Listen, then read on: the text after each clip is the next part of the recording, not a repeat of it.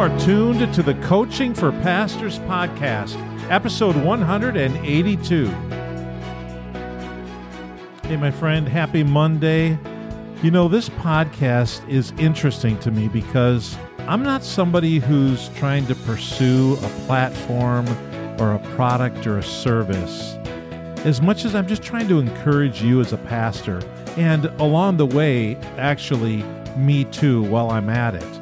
You know, this past weekend was one of those weekends, and they're not all like this for sure, but every once in a while you get a weekend like this. Like, for instance, this weekend I had the excitement of a new baby being born, actually right around the corner from me, but to a young couple who attends my church, and I was just involved in helping just for a brief period with that.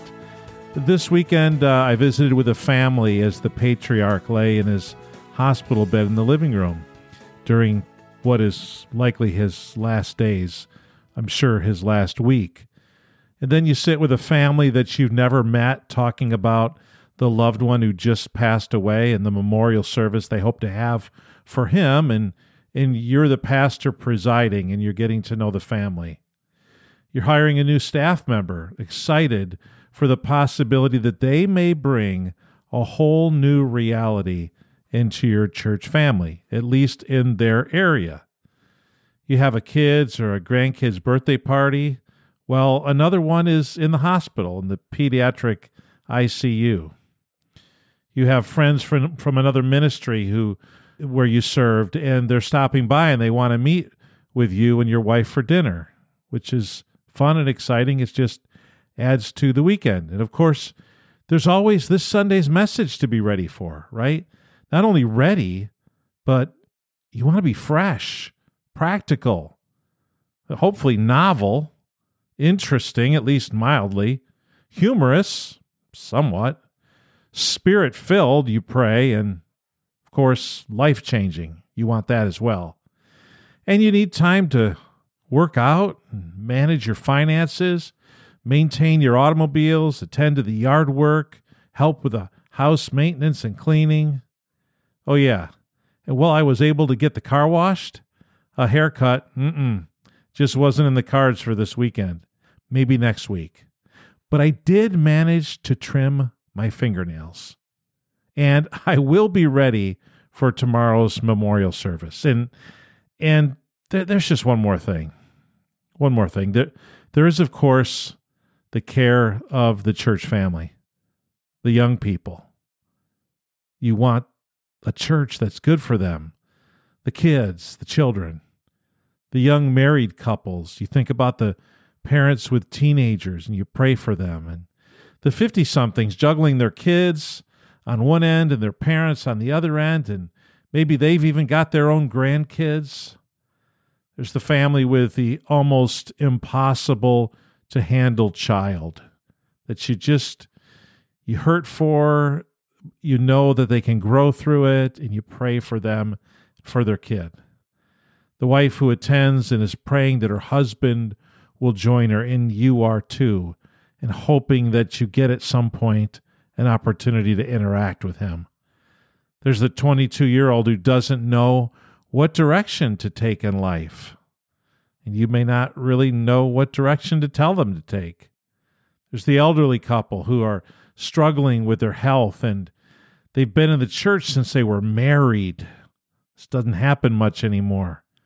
But in your church and in my church, it may be true. Recently, I had an elderly couple who both passed away within a few months of each other, attended the church for 62 years since they got married.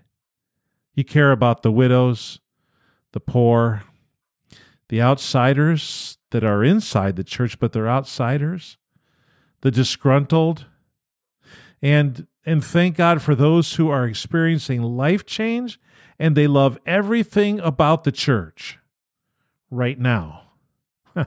and maybe you have a side hustle or the next degree you're pursuing in continuing ed. And finally, oh yeah, I forgot about this one. There's your, marriage. Yeah, your marriage. Remember that? You need time for that as well.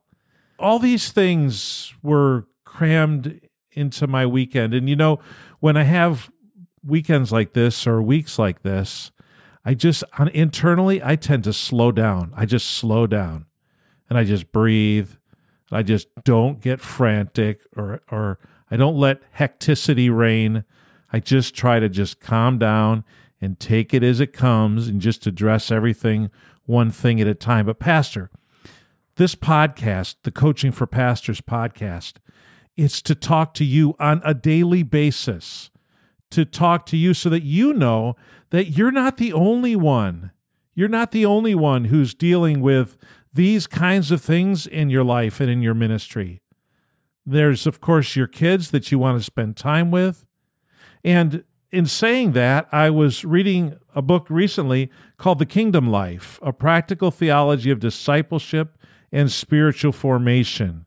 It's got Alan Andrews as general editor, and there's contributions from Dallas Willard and Bill Hull and others, and some that I know personally, actually, in this. But there was a chapter in here by Keith Meyer called Whole Life Transformation that really captured me. And I want to read an excerpt from it tomorrow on the Tuesday edition. I think it's going to be episode 183. And I just want to read that to you and let you process it and think about, are there any parallels in your life? Because, Pastor, if you're like me, you're busy. You have hopes and dreams for your ministry. So for some of us, we just want to survive it. For others of us, we want to have a church that's different than the church we found. For others of us, we want our church to grow, and it is growing, and we wonder if it's going to grow beyond our potential to lead or to shepherd, because we don't want that. We want the growth, but we don't want to get overwhelmed. But how those conflicted feelings you have when you don't want to be overwhelmed, but you realize there's more. There are more people to reach. And therefore, I think we have to plant more churches and help other churches grow and not just our own, because we can't handle all the growth necessary to truly reach our community.